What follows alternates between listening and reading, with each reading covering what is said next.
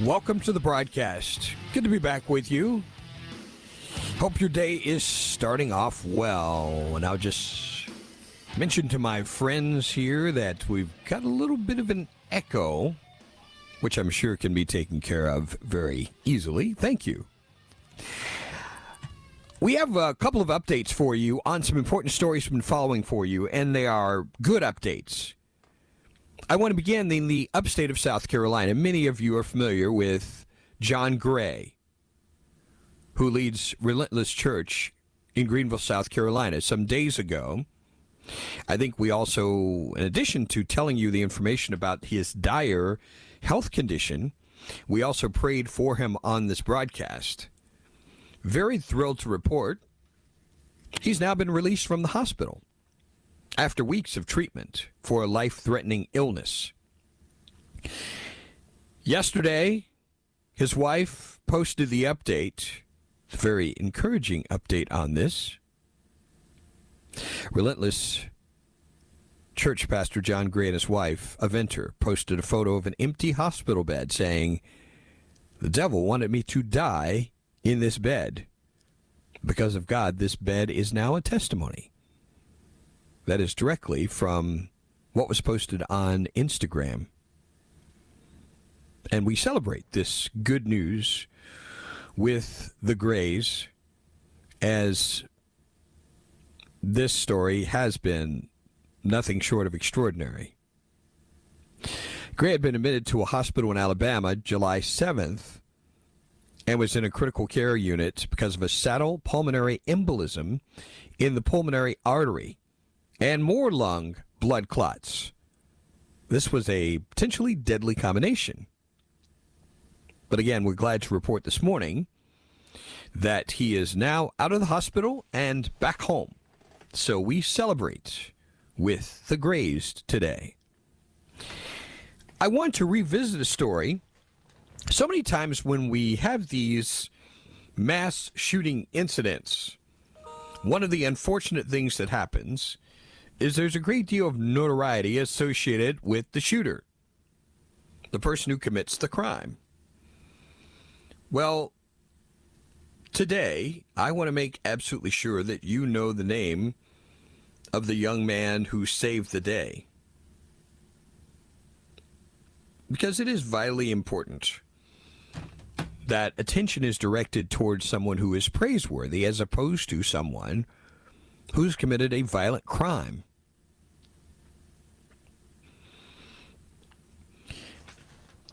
The name you should know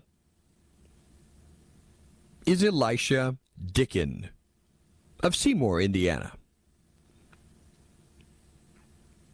This is a guy who just happened to be shopping at the mall with his girlfriend. As we mentioned, the police chief called Dickin's action very quick action, nothing short of heroic. He engaged the gunman for quite a distance with a handgun, was very proficient in that, very tactically sound. And as he moved to close in on the suspect, he was also motioning for people to exit behind him. This guy was almost acting like a police officer. Here he is, moving in on the gunman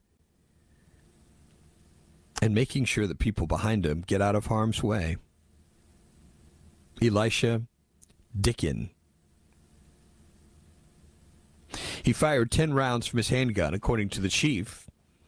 As he fired, the gunman attempted to retreat back into the restroom and failed, fell to the ground after getting shot. Dickin's brother, Cameron, told Fox News, "He's my little brother, and he's an amazing kid. I've never been more proud of anyone in my entire life. What he did was selfless and amazing." He continued, he did what he did because it was the right thing to do, not for fame or glory, but because he knew he couldn't just stand by and let it continue to happen. Dickin's attorney, Guy Relford, said his client acted heroically in a statement to Fox News Digital. "He is a true American hero, saved countless lives during a horrific event that could have been so much worse if not for Eli's courage, preparedness, and willingness to protect others.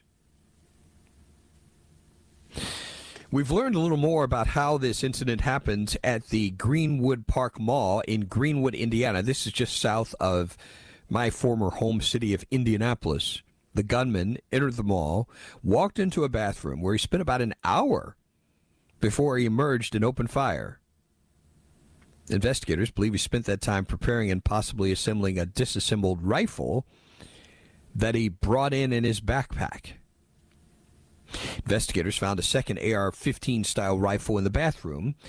They also found on the deceased gunman a handgun, a waistband holster, and several magazines that contained more than 100 rounds of ammunition. Can I just remind you again,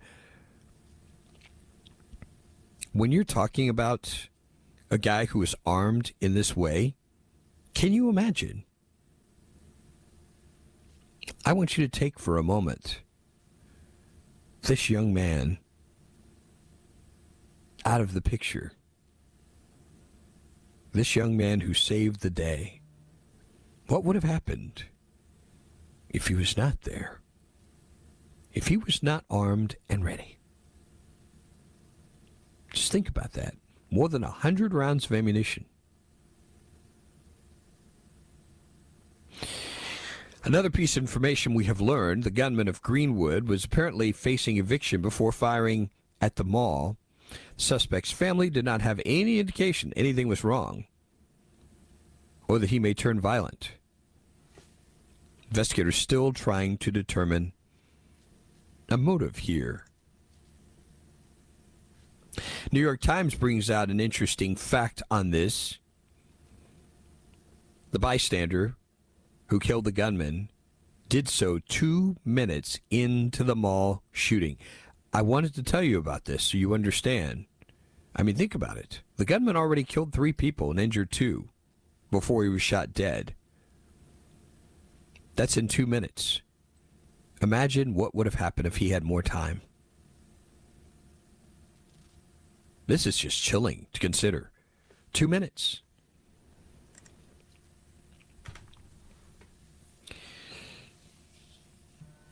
The Greenwood police chief also said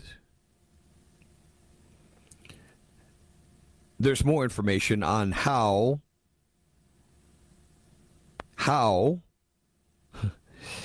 this suspect was stopped. Chief Eisen said the 22-year-old Good Samaritan pulled out his legally owned pistol, steadied himself on a pole, and fired 10 rounds from 40 yards away. Think about this. This is pretty good. I don't know about you, but I'm definitely glad he was in the right place at the right time. Coming up, another story with mixed results. But again, the day was saved, at least partially, by an armed citizen. That and much more as we continue the broadcast. Stay with us.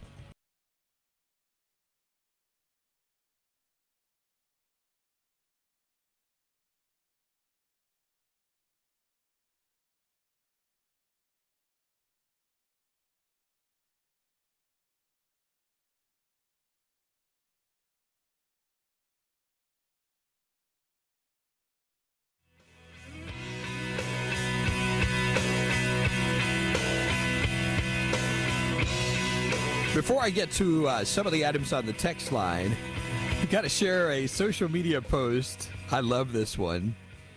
I want to paint the picture for you. It's 2 different pictures. On the top is a picture of a mall and a sign that says gun-free zone. At the bottom, a picture of a mall.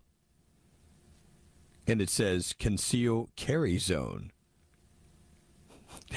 The caption under it says, deterring mass shooters. Now, in the top one, the gun-free zone, there's a man standing outside firing into the mall. This is the gun-free zone. In the second picture, I love this. There's a picture of people in the mall all of them armed, 3 people armed, and they're firing at the shooter. They're actually just aiming the gun at the shooter, and the shooter's running. I love this. This is so clever. Come on, people. This is a no-brainer. It really is. Another texter, well, actually a couple of texters. This person saying, please check on the 2-minute reaction time for Eli. I've heard it was 15 seconds. Another person saying, the mall shooter was stopped in under 15 seconds, not 2 minutes as originally reported. The 15 seconds confirmed by the police chief after viewing mall security footage. That is from Jake.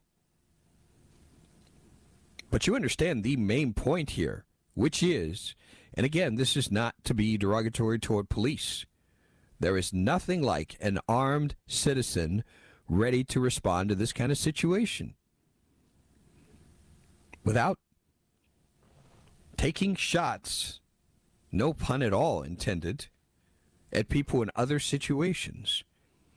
But you certainly don't have an hour. An hour to just sit around and stare at the wall while this guy has potentially 100 shots that he can fire. The sooner he can be stopped, the better. Vince, these shooters always choose locations that have no concealed weapons allowed signs. Those signs give them a sense of security. Thank God that young man didn't adhere to that sign at the mall. That is from Tim. We should all be packing heat. The result would be no more mass shootings. You know what's really intriguing about this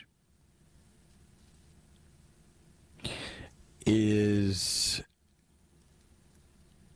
I do wonder. You know, the illustration I gave you from the social media post, you know, if people really did understand that there's a great chance they're going to face this kind of response, how many of these would be stopped before they ever happen? I'm convinced this is a major part of the deterrence. It really is. I do want to mention something, and I want to tread on this very carefully. I told you earlier in the broadcast, I'm very thankful that John Gray is home and he's recovered. I'm not going to read the texts that have been sent in, because I'm serious, folks. Every single one of the texts, there is, let's just say, I find words of correction that are probably appropriate for John Gray. The only thing I'm going to say about this is I hope that he is listening, and I hope that there is a greater sense of awareness of how he is perceived and the reputation that is in turn reflected onto Christians in general. I'm just going to leave it there. This relates to issues of materialism. I'm just going to be very blunt about that. I'm not going to go into any more specific detail, but I think it's really interesting and telling that this is the reputation that he has developed. And I do hope this is a time for reflection as he recovers. That's how I'm going to be praying. In addition to the physical recovery, that there will be a spiritual awakening.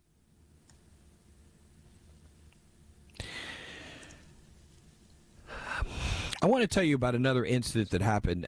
Sometimes, folks, they're just things that happen where they're, I don't know how to characterize it other than there's just tragedies that happen And the tragedies could be worse.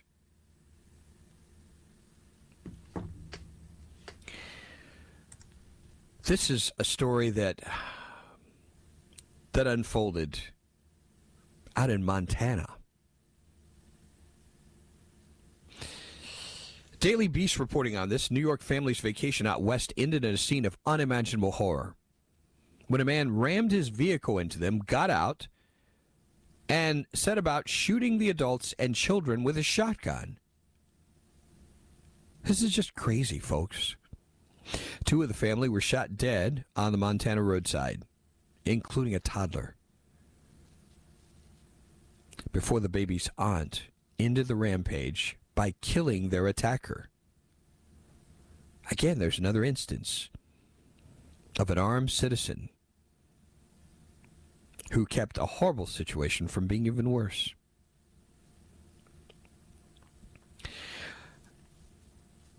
The Sow family walking down a road in the town of East Glacier, near the Eastern Glacier National Park entrance in Montana, when this started. Don't need to tell you who this really freaked out guy is. He plowed into the family before crashing into a tree, got out wielding a shotgun. He killed David Sow, who was visiting from Pompeii, New York, then opened fire on those who were fleeing, hitting Christy Sow and her 18-month-old daughter, Mackenzie, who Christy was carrying. Mackenzie fatally wounded. Christy, critically injured, thank God, ultimately survived. Madden then attacked David's sister, Christina, who lived locally in East Glacier. Madden ran out of ammunition, so he switched to using a knife, stabbing Christina. But she fought for her life, and despite suffering critical injuries, managed to kill Madden at the scene. 2 of the Pompeii couple's other children were able to flee the attack without injury. This is crazy, isn't it, folks?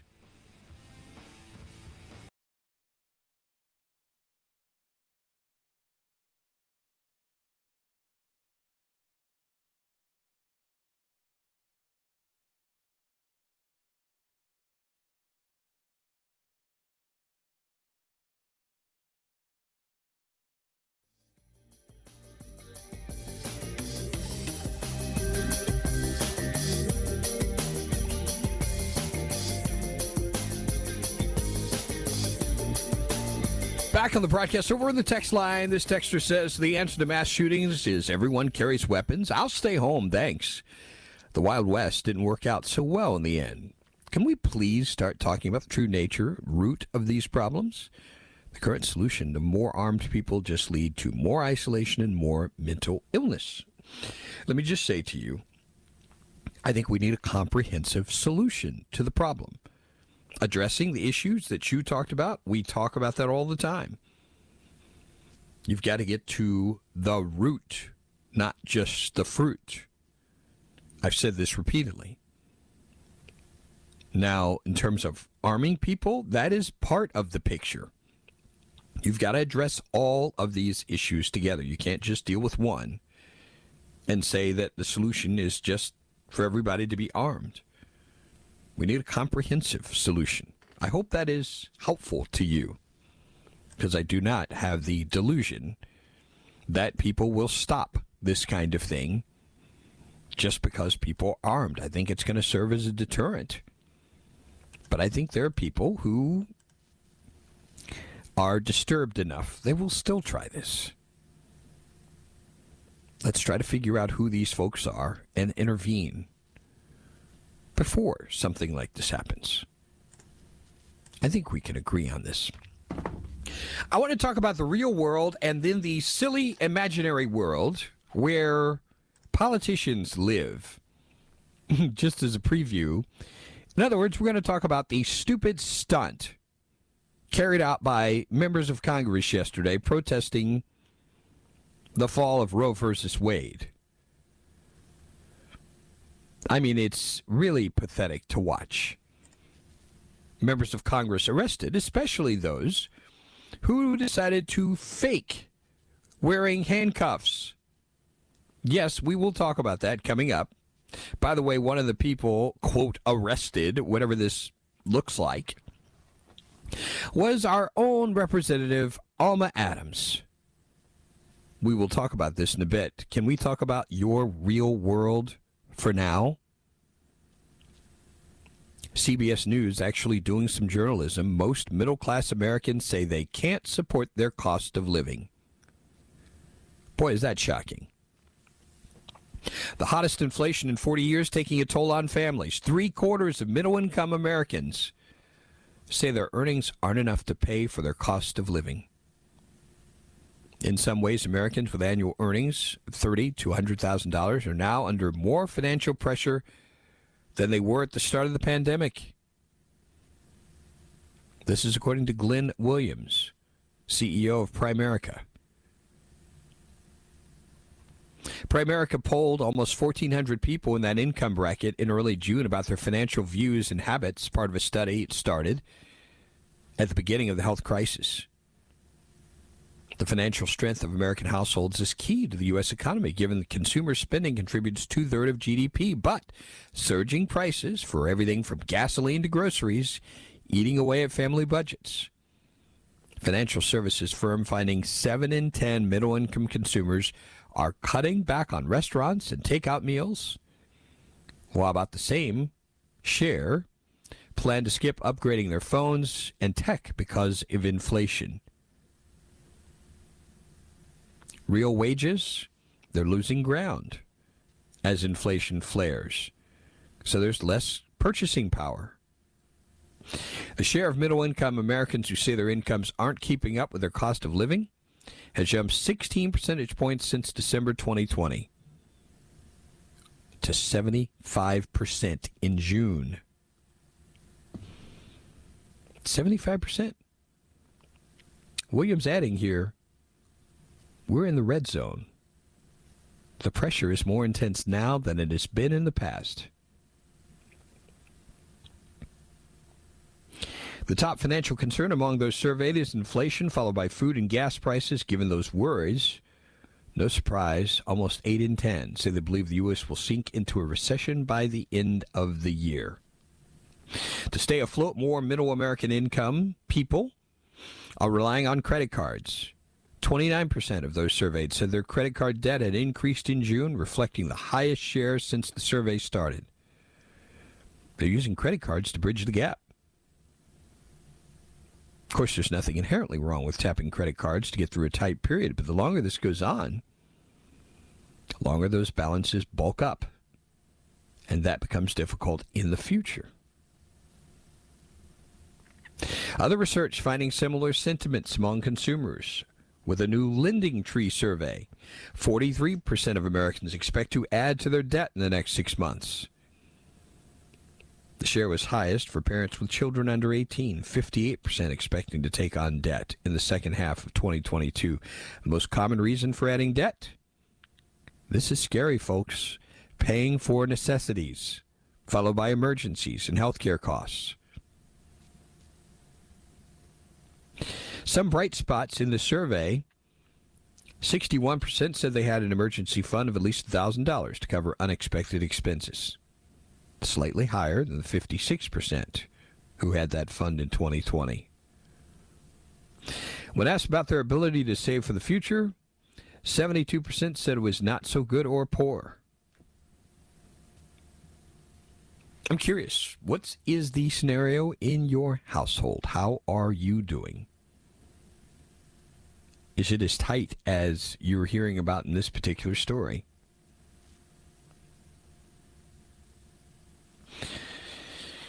Williams adding, these are families where it's absolutely impossible to save. But most middle-income families have some type of expenses that are discretionary. Usually there are a few items where you can say it's more important to have this night out, this meal out, this set of cable channels, or should you take care of the financially important things for your family? What is the state of your home right now? This is the real world, ladies and gentlemen, where most middle-income Americans live. Coming up, we're going to talk about the imaginary play world of Washington, D.C., where politicians pretend to be handcuffed. I mean, this is one of the dumbest things that I've seen. If you'd like to join the conversation, the Ingalls Markets Talk Line, 800-928-1110, 800-928-1110. The Common Sense Retirement Planning text line is 71307. And we can still have a conversation about the economic situation, including another example of how out of touch Washington politicians are. You know, people find a silver lining in high gas prices. You'll hear who that person is and much more as we continue our broadcast. Stay with us.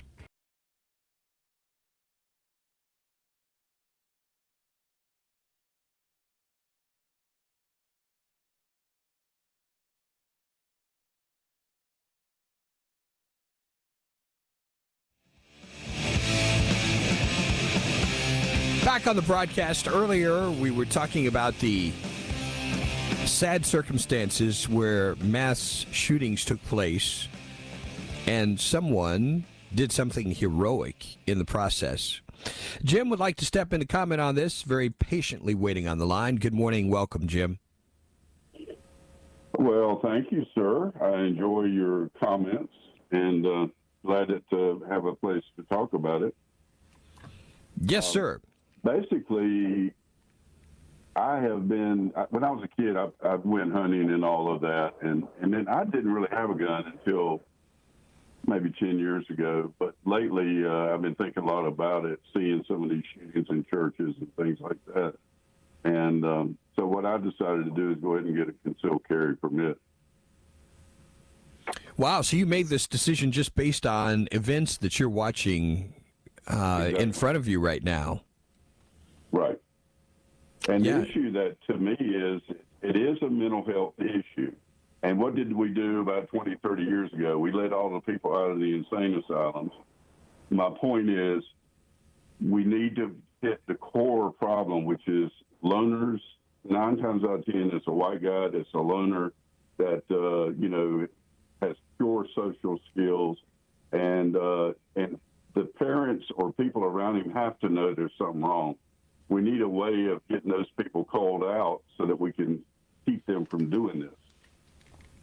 Yep, you're right on the money with this. Isn't it amazing? We see the same profile over and over, Jim, and yet this is not a conversation we seem to be having. We have people who just want to, just continually bring this issue back to guns rather than addressing the root. Yep, you've got to get to the root of the problem. Well, Jim, we'd love to hear from you once you get your concealed carry permit. I'd be very curious to know how the process goes for you and how you feel about your level of preparedness. Mecklenburg County is slow, I can tell you that. Oh, yes. That I know for sure from what I've heard from other folks. Very much appreciate your call and look forward to hearing more about your journey. By the way, we were talking about ongoing challenges financially over on the text line. This person says, we're a single income home with 2 children. The recession's not affecting us that much. We've always been frugal. We don't buy unnecessary items and cook at home 6 days a week. We saw this coming, stocked up on food and personal care items. I see families still spending on new phones, new cars, Starbucks, but they say they can't afford their bills. We have money in savings because we can do without, so we're financially stable. All I can say is people are getting what they voted for. Not a good picture. What about those who are doing well in this country? Why not ask those of us that are doing well to offer our advice? I'm sure most of your listeners fall in the low to middle class and are being told college is bad, electric cars are a joke, and yet we seem to be doing just fine. Somehow, we can afford multiple electric cars and spend and save as we want, and yet you and your listeners are still complaining and calling us elitists. What's wrong with that picture? When did I call you elitists? You and your listeners. I love how people say that. you must be speaking about someone else. So yes, I am very eager to hear your counsel and advice for the great unwashed. Now, the problem is you come across as elitist in your communication. I hope you hear yourself. That's all. There's a way to be wealthy. There's a way to be in good shape financially and not be condescending toward others. This is interesting. So feel free to call in and let's have a conversation about anything that you might have to offer. We're headed to depression, this texter says. Greenville County School District gave their bus drivers a 5% raise. Biden inflation almost 17%. Wife lost her job on June 12th, so things do not look too bright here in Simpsonville. Sorry to hear that. Hope the picture improves for you very, very soon. And speaking of out of touch, well, there's always the bright side of all of this. As we see the gas prices, by the way, we're seeing gas prices fall in the last few weeks. That's a good thing.